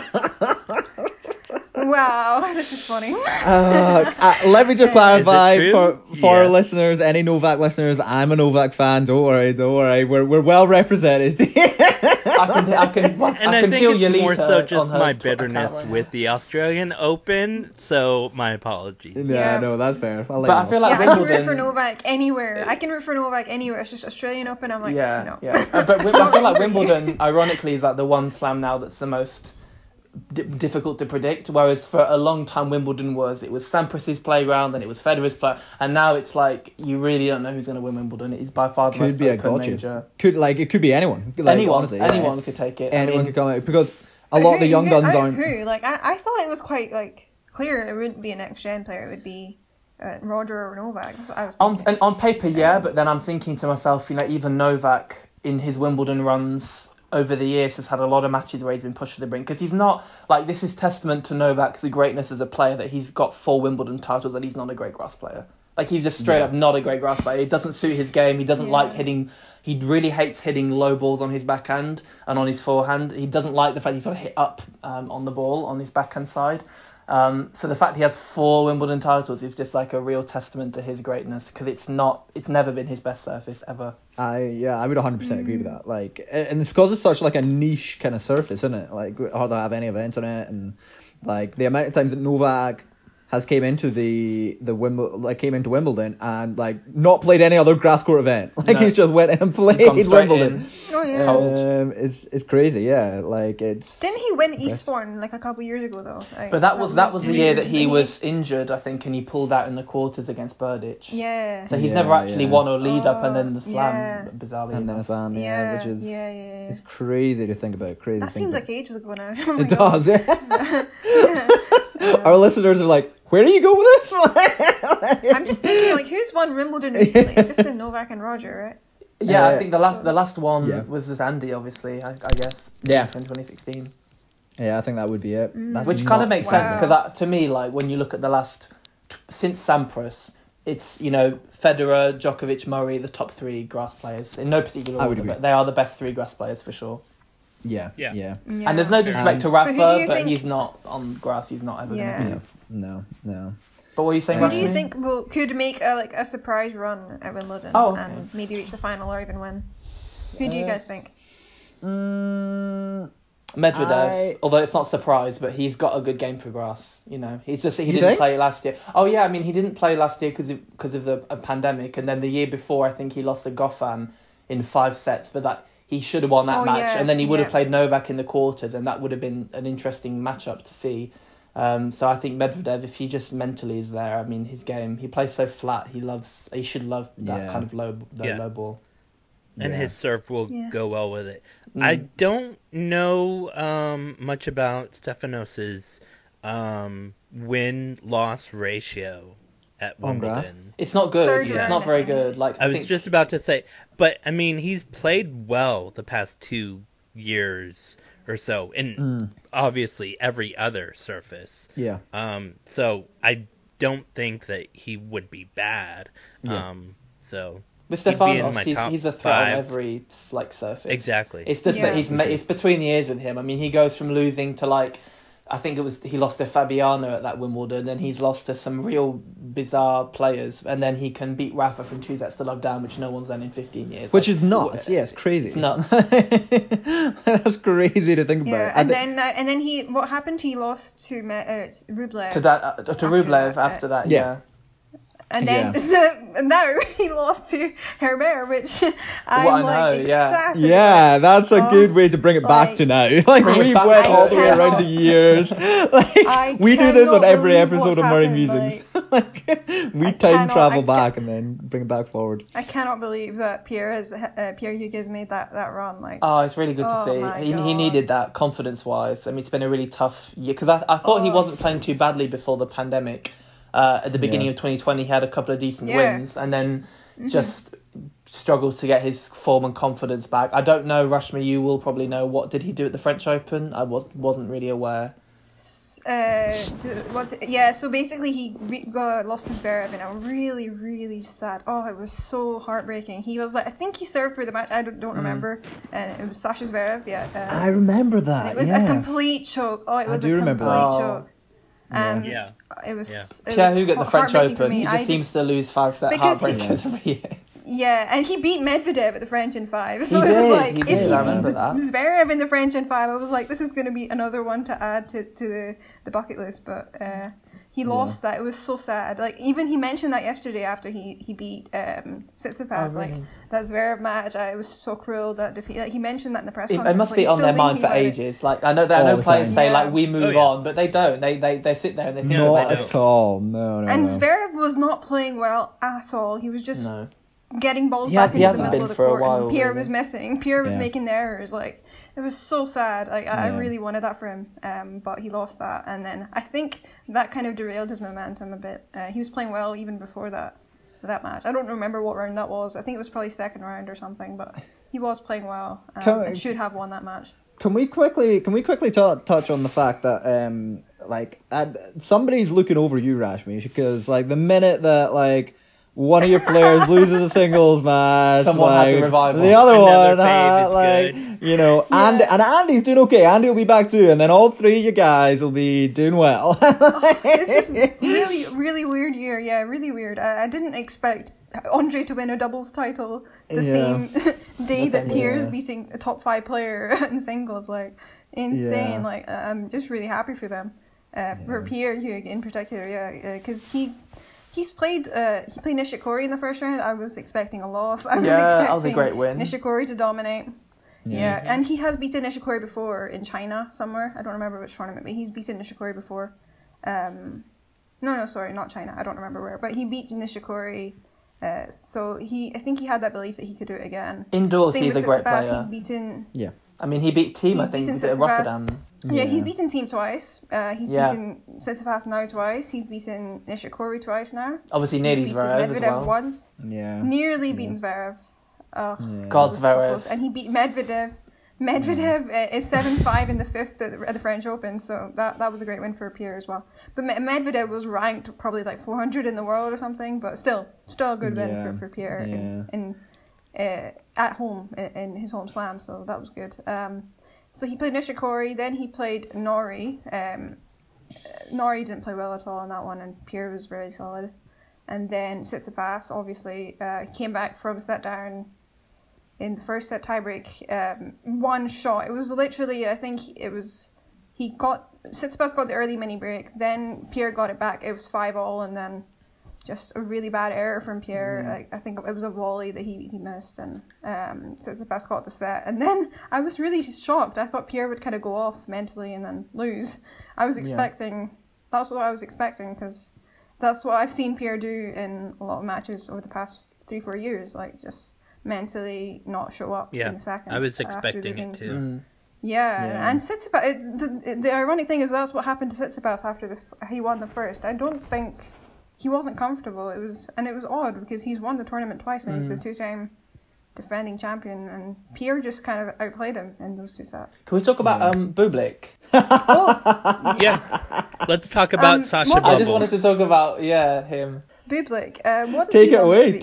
Okay, he's just crazy. Like he's just nuts. Like he's genuinely nuts. Like I like he's insane. Like I can't take my eyes off the TV when he's playing. Like because I just don't know what he's gonna do. Like he's really crazy. Like in the best way. I mean. Yeah. So he beat Sasha Zverev in the first round of Rotterdam. Yeah. I mean any day Sasha loses is a good day, but. But I was really happy to see him get like kind of a statement win. Yeah, so I watched the whole match. Zverev was leading, like, up a break, nearly up a double break in the first. And then he lost. He didn't get the double break, and then Bublik just kind of rampaged and won the first set and then won the match. And Zverev was very uncomfortable with Bublik's kind of variety. I think he hit an underarm serve. Yeah. I love the. Oh, have you guys talked about the underarm serve? I mean, probably. Oh yeah. Oh, okay. It's fun to watch. Are we all in favour of it, or? Oh, of course. Right. I'm fine with it. Can I ask, right? Yeah. Like, so I am in favour of it. I do love a good underarm. Okay. But like, where's the line with an underarm? The line with how and where's the line with like hitting a ball? Like, could you technically like throw it kind of to your side and hit a forehand into the box, like off your own kind of swing? Could you? Is that something you could do? Is that? I mean, allowed? I don't know like how because I think it would be very difficult to hit the ball from behind you and hit like a forehand out of the air anyway. But I think you can. Yeah. I mean, there's no limit as to what you, so long as you're behind the line and you're not over the centre line, then I think you're good to go really. That's fair game. Yeah, I love it. I love it because like, and it's not, again, really like and respect Nadal and team, but where they stand. You would never get away with that in the 90s. You'd get killed by Krajicek, Sampras. You'd get killed. Like, the fact that they get away with standing 10 metres behind, like, I love it when, you know, Bublik or whoever just throws in a little underarm, because it's like, it just kind of spices it up a little bit, makes it interesting, and kind of reminds them that they need to be a little bit more up on the baseline. They can't play every point from behind the Lacoste signs or whatever it was at the French Open. Yeah. It's also something that, like, you know, like... that juniors and, you know, like club league level players, you're like, I could do that. Oh no, you wouldn't believe. I've played tournaments where these kids now, they just start thinking that they're like team, and they start standing by like the fence, and you're like, oh my god, you're like, I can't take this, because they're just moving balls. You're like, I might chuck it at Under Armour. Yeah, it's terrible. And then the thing is, when you miss an Under Armour, you genuinely just want to walk off the court at that point. You're like I'll retire. I'll retire. They miss it a lot, you know, like Kay's missed underarms. Bublik's missed a lot of them. Nick Kyrgios misses a lot. There's one famous one with Garin missing one, and he's like angry. Garin got so angry about that, like against Bublik. And again, like why? Like, it's fair game. Like, you were ready, and he does an underarm. There's nothing to complain about. Sometimes you see players just getting livid about it, and you're like, listen, like, I get it's annoying, just deal with it, put up with it.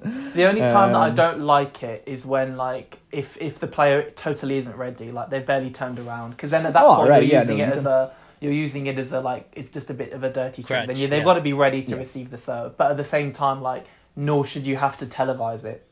Nor should you have to sit there and go, I'm about to do an underarm serve. Like, no, I'm about to hit an underarm. Get ready for it. It's funny how it works sometimes, like, you know, Nick's done a couple of good ones and Bublik, and then sometimes it can be terrible. I mean, it can just sit up and it's the easiest put away ever. So it kind of depends on... I swear I watched somebody try and hit one against Rafa on the clay once. And it's the worst thing you've ever seen. Like they hit it, and it's literally just bounces straight up, and Rafa's just like zeroing in on it and just rips a winner, and you're like, come on, come on, guys, if you're gonna do it, don't do it against Rafa on clay. Like, do it like hardcore. I don't know, but like, Jesus, it's not good. Like, it's a bad attempt. But I'm a big fan. Nick failed, didn't he? When he did it against Nadal, he actually missed that. And then they went on about how disrespectful. I'm like, he didn't even go in. Like, they didn't have to play the point. I mean, what? He didn't win it. Like, if he'd won it, maybe. But no, I'm a big fan of it. But yeah, Bublik's a good watch. He's always a little bit of box office. It's good to see him healthy and in the top 60 now or something. Yeah, it is. It's good to see. One other thing I guess we should also cover is Garbin's run this week, right? Garbin, to the title. We're talking right after Garbin's won a title. Woohoo! We love it. Like, we love to see it. Did you guys watch much tennis, much of that event, or like much of her matches? I watched yesterday. What happened yesterday? It was Mertens. What was it? I guess Mertens. Mertens, yeah. That was crazy. Oh, Mertens was playing well. Yeah, she was fighting for everything, every match point. She was not. It reminded me of Andy, to be honest. The way she was. She was like, I'm not saying never say die, never give up. Yeah, which is great to see. The way she broke back in the second. She broke back in the second and got it to 5-all, right? Mm-hmm. Yeah, and then a tiebreak, and I think even then she saved like 3 more match points in the tiebreak, and it was like, Jeez. Oh my. Yeah, amazing. I did want Impressive. Garbiñe to put it away though, because it's never nice to see someone blow 7 match points and then lose, because that's just mentally it's very hard to come back from that for anyone. And also Garbiñe's been like the victim of the worst draws this year. I mean, Australian Open gets Pico Osaka at the end, gets Barty and almost beat her, and almost beat Osaka. Almost beat her, yeah. Then I think had Sabalenka in Doha, barely gets past that, and then has to play Peak Petra. I mean, like she's really had some tough draws. Yeah. So it's good to see her confident again, because I think she, like a lot of the top players on the WTA at the moment, are really streaky. So when they hit like a good patch of form, it's great for the women's game. When the top players are being more consistent, because we have gone through a lot of years of just, you know, 1 or 2 players hitting their form, and then the rest of the year they're just MIA. And I think the only real players who've been, and I'm not a big fan of Halep, but like Halep is one of the ones that's been consistent, always there, every tournament, every year, which is credit to her.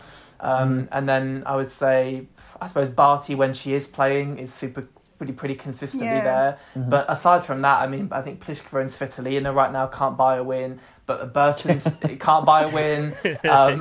You know, but then I would say the ranking system is really, I think it's been a lot worse for the WTA than the ATP, because I think on the ATP, without the stoppage, you'd still have a lot of the top 8 guys in the top 8, whereas on the women's side, you have Muguruza with a slam final on her ranking and a Dubai title, and she's barely in the top 10. You have Brady, love or hate her, with a slam final and a slam semi, and she's not in the top 10. And you have Burton's in the top 10 and Svitolina, and they've not done anything in the last year, so it's tough. Yeah. And Barty is number 1. Barty playing a match outside of Australia. I mean, 2019. Yeah. Good lord. Do you guys think they should go on. Garbiñe's title match against Barbara Krejcikova. If I'm saying this incorrectly, I'm sorry. Yeah. No, you got it. Yeah, I just cannot pronounce Czech last names worth a darn. But I mean, it was 7-6, 6-3. Garbiñe, I believe, slipped at about I saw that. 5-4. Yeah. And it was just like, oh my goodness, like I didn't know if she twisted her ankle or what, and thankfully the commentators were like, no, she's fine. And so she won it 7-6, 6-3. And so the second set, of course, was a whole lot better than the first. Yeah. But Barbara, like, she is really a good player. Yeah. And I've honestly never seen her play singles. She's a doubles relatively new to playing singles, because she's played with Sinakova. It's like Pierre, isn't it? Pierre playing well. He's a doubles player. Playing well, reaching a final. And it was just amazing to see her play, because of course it's more of a reaction game with doubles. Sure. And so I've never seen her like actively hit the ball, construct a point well, and so she did well against Garbiñe. Yeah. So I'd look forward to a whole lot of her matches. She's very promising. Hopefully she can play more singles. You would hope so, yeah. I think she's one of those players where like she was unlucky that she had double success first in a way, because then she never prioritised her singles, and then you get into your mid-20s and you've never really been a top 100 player on the singles tour. And then I think it's only because, like, I think was it the French Open where she came through qualies or whatever, made the 4th round, got a huge surge of points from that, then gets a wild card to Ostrava, which was a Czech 500 last year, wins a match or two of that, gets more points from that, and suddenly you're into the main draws. So it's good to see her kind of keeping that good form going, and I hope that she can crack the top 30, because she has a really varied game, which is something that we don't always see in, you know, with the Pliskova, Svitolinas. It's like it is a little bit same old, and like you do want to see more variety on the tour. So when you have a player, and Svitolina are getting slated on this episode. Cannot buy a win. Is that a quote from you? Did you, out of interest, Pierre, did you watch the Azarenka Svitolina match last week? I did, and I have to be honest, I've never been more like embarrassed for someone else watching a tennis match. I have to be honest, like I just couldn't believe what I was watching. Then? Like honestly, like you have a player in Azarenka who can't serve, literally cannot put the ball in the court, you know, is barely getting the, you know, her back is completely twisted or tight or whatever, cannot move laterally at all, and Svitolina is hitting every return down the middle just past the service line as if it's an ITF 25k. And I'm like, you're a top 10 female player in the world. I mean, you are a top elite, supposedly elite player, you know, and you are doing this, like, and I felt bad for Vika, you know, because she clearly didn't want to play, but you're winning, so you're not going to retire, and then she misses out on Dubai as well, probably made the injury worse. Like, I don't think anyone won from that, because Svitolina clearly now loses to Kuzi in Dubai. Her confidence must be on the ground, and Vika's obviously the injury's worse than it should be, so it was kind of, I feel like no one won. I mean, it should have just been a no. I mean, I think Azarenka, like, with 1-1 or something, she took a medical timeout and she walked to the bench and she couldn't sit down to get the treatment. She had to be stood up to get the treatment. I was like, oh, this is terrible. She should stop immediately. And Svitolina, I mean, I've never seen that kind of a performance against an injured player ever. I mean, if I was her fan, I would be on, like, jumping out the window after that. I mean, seriously.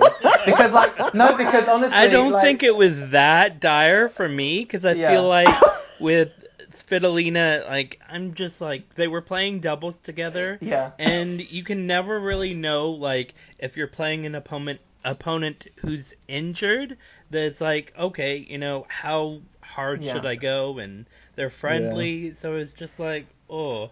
But thankfully I watched probably about 10 or 15 minutes of that match, and because of course with American broadcasting, they didn't show a lot of it, and thankfully they didn't show a lot of it.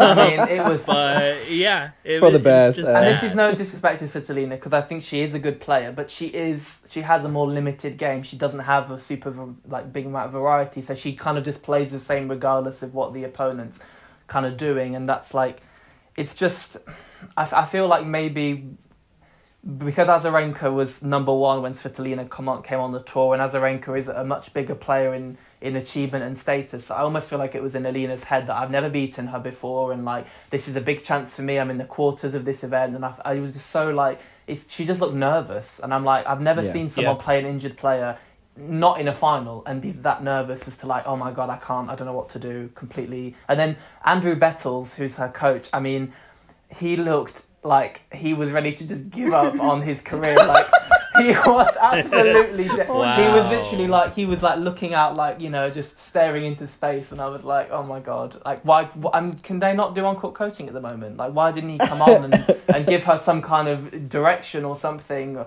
Because I've never seen that in my life. I don't think we'll ever see that again. To be a fly on the wall in the coaching right now with everything going on? Maybe they can't do it, because that would make sense as to why he kind of he looked a bit helpless, like he didn't really know what to couldn't make do of it. much. But no, I know Conchita can't do on-court coaching because she's in a completely different country. And she's got on the phone, her, like, looking on the phone, on the camera, exactly. Amazing, epic.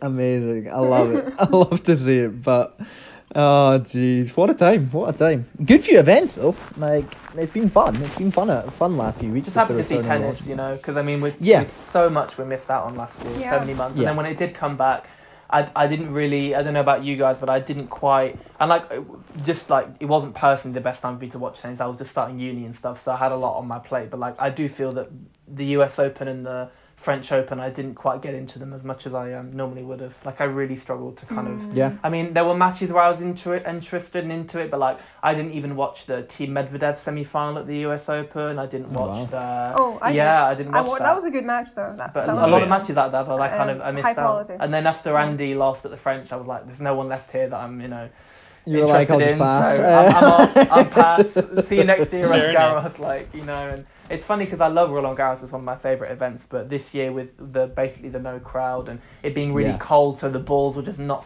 flying at all. It was very odd conditions, and so it's just, although funny because Do you guys remember when Ivan Isavic came out before the final of that match and said, in these conditions, Novak is unplayable, you know, it's too cold for Rafa or whatever, and then Rafa wins like that. I just can't. You know what, like, I love can I just say this, like, as, you know, a pretty big Novak fan, like, he is such an idiot, like, Ivan Isavic is such an idiot. Oh yeah, because Novak would never say that, like, you know, like, you're putting words into Novak's mouth and making him look worse. Yeah, like, I don't know, like, surely at this point, Djokovic is, like, saying to him, should you not be, can you not say that, please? Like, exactly. Because, oh my God, what a moron, like, and absolutely. Of all the people, like, Nadal on clay at the French Open, on Chatrier, you just don't, don't say anything. You just don't say anything. Conditions aren't going to play really a factor there, are they? Like, no. Well, I thought they would. You know, I thought it would be a close match, but I just was not expecting that kind of a.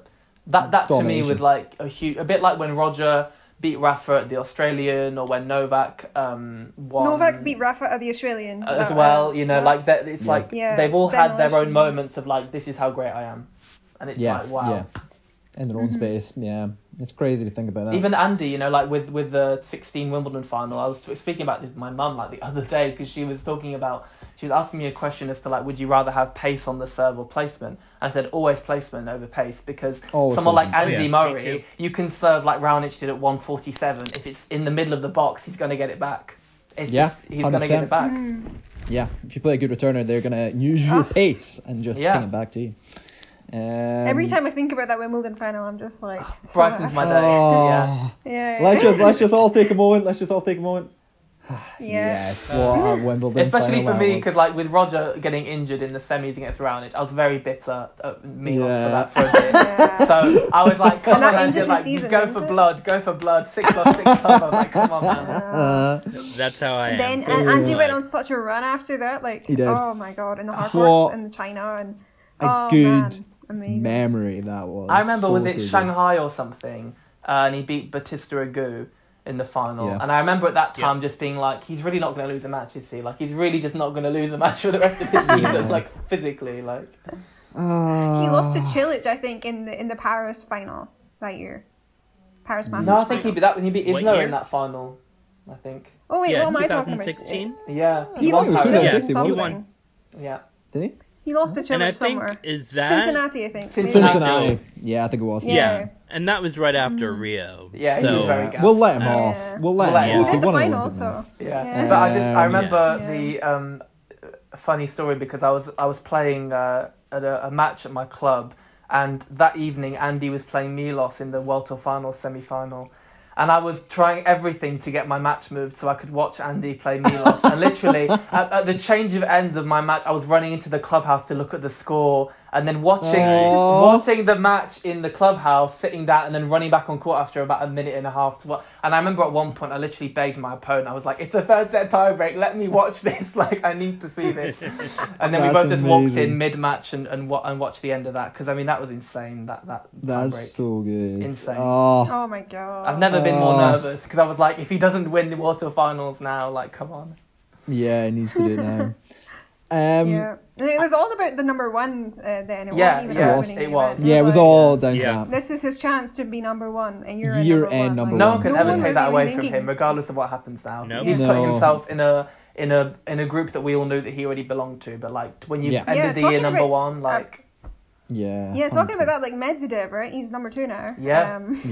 And if he wins tomorrow against Herbert, he's gonna even extend that lead against Rafa in the rankings. So. I think he'll never let go of that now. Let's not talk about that. Can we go on to Diego's win at the Argentina Open? Oh my God! That was just amazing. He was like, Diego's one of my. I was ready to say something. Okay, fine, whatever. Okay. Did any of y'all watch any of those matches? I followed the scores. I didn't watch. Yeah, I followed. Oh my goodness! I wanted to see Diego finally win a title in his home country, because like it's such a special thing, and like he's had a lot of close like I think he beat Team one year and still lost the final to somebody. and it was like, oh god, he just can't like catch a break at home. So I think it was good to see him finally, even though the draw was like empty and it was like he was a favourite, it was still good to see him, win that, because I think, was it the week before he lost to Ramos Vinales in the quarters?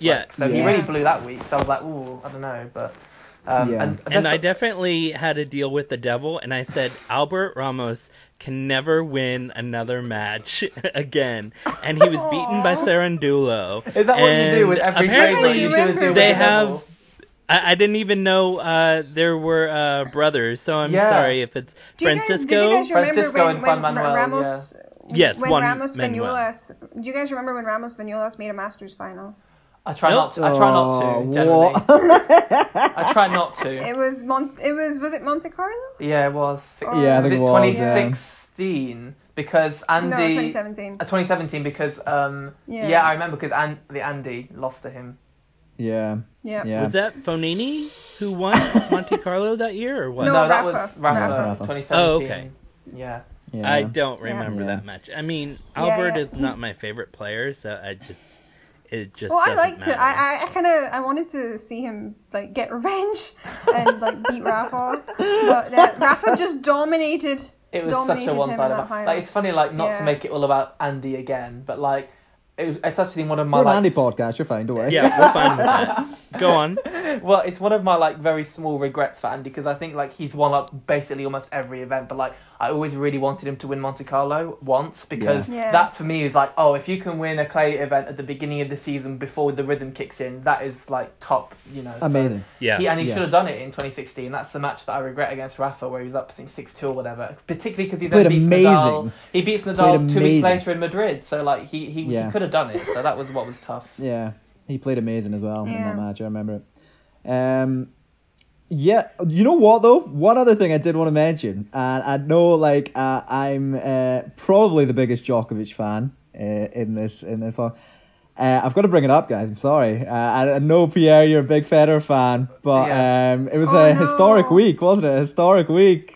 Oh I wasn't even. I was thinking, what is he talking about? I was like, oh yeah. Yeah, historic week. It has to be mentioned, guys. I'm sorry for Djokovic getting 311. No, it does. It has to be mentioned. It's a record breaking. It's something that I don't think anyone thought would happen. It's just like they thought Sampras's weeks wouldn't get broken, and then Roger did it. It's the same thing, but like, I mean, it's obviously he has benefited a little bit from the ranking system, but I think he was getting there anyway. I think it was inevitable. Oh, yeah. I mean, whether it was later this year instead of this year earlier, it doesn't matter. He was going to get there because he just has too much of a stranglehold on the rankings, with the Wimbledon points or not. So I think for sure it's an achievement that it definitely is. I know it's one of his most cherished ones, alongside the slam record is the weeks at number one.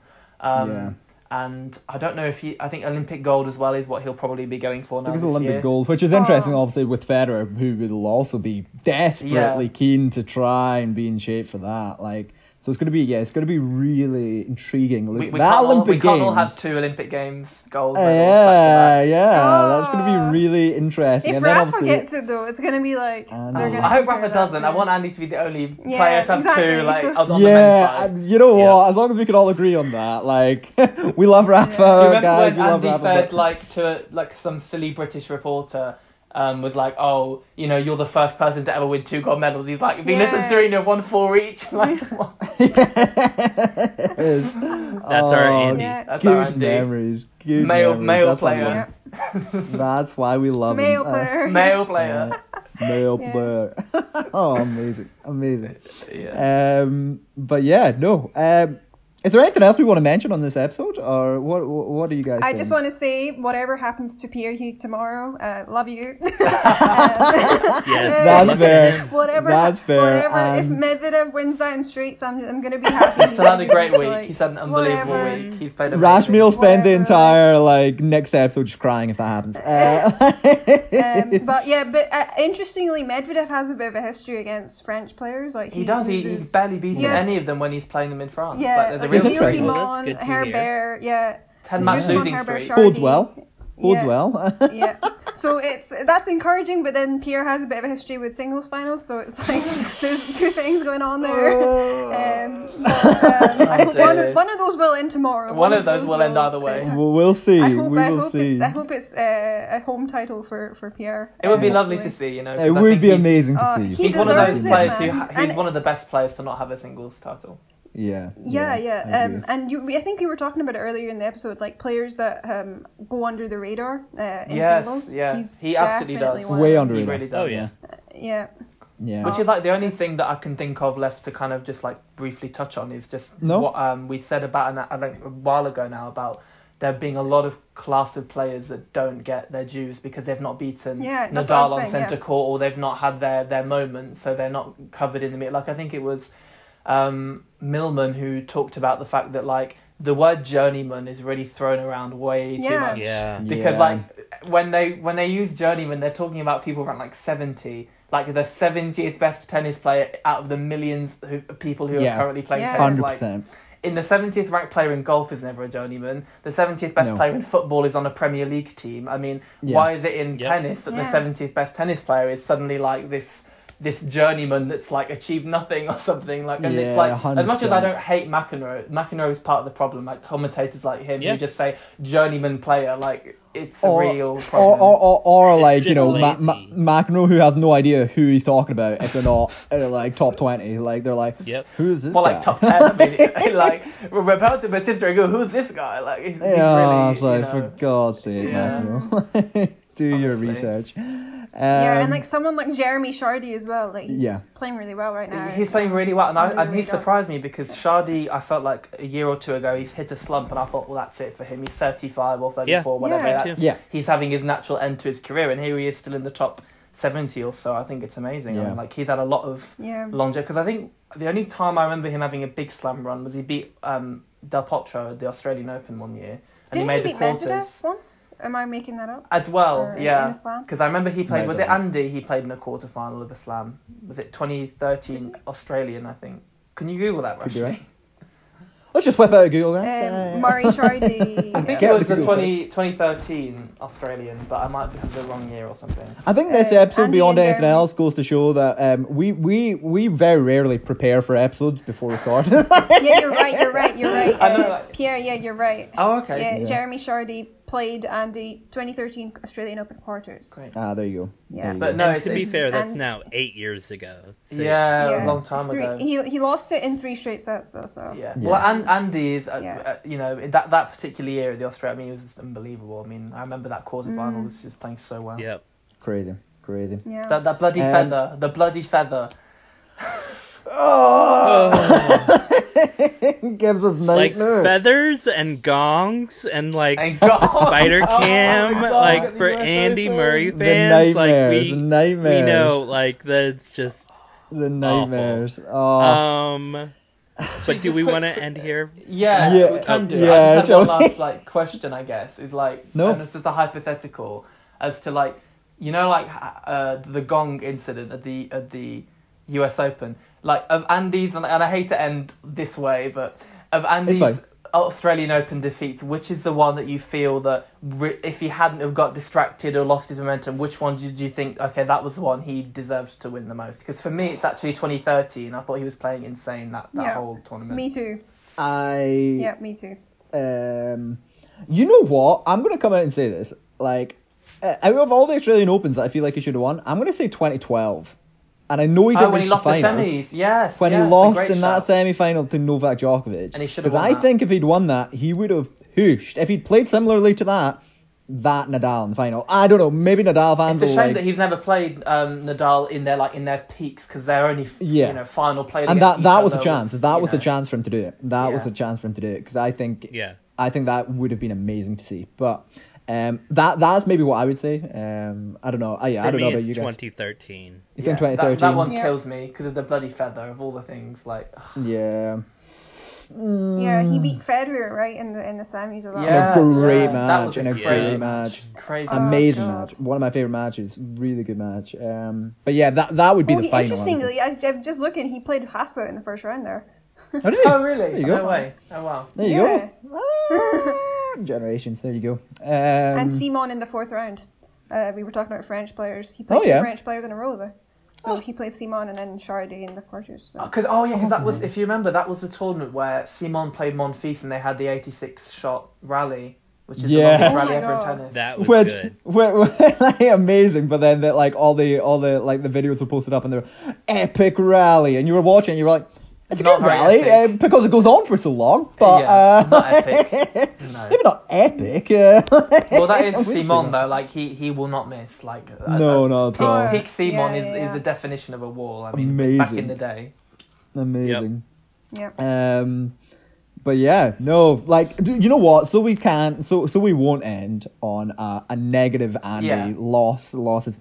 Let's just say, like, again, one big congratulations for the Murray family, like, obviously for the new big arrival. Congrats to Andy.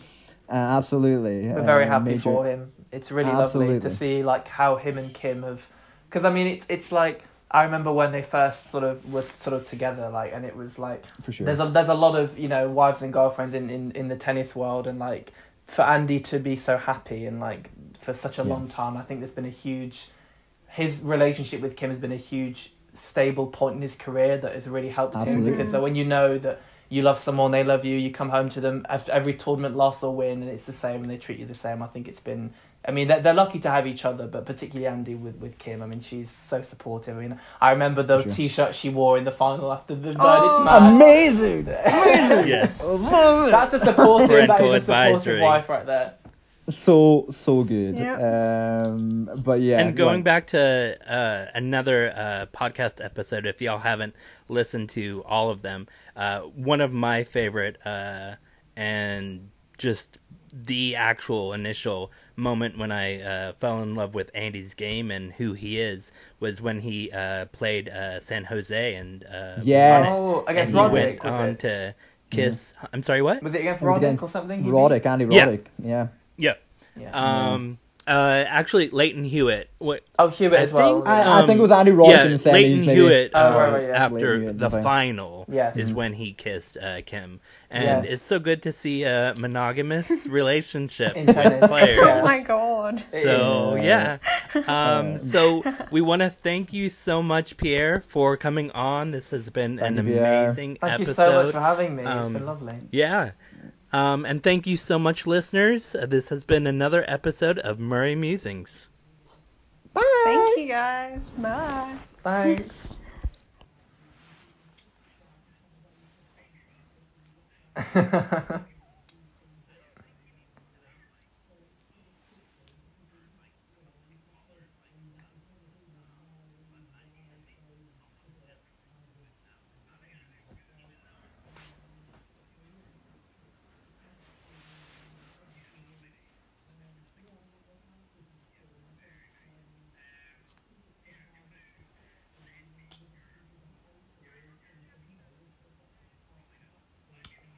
Yeah.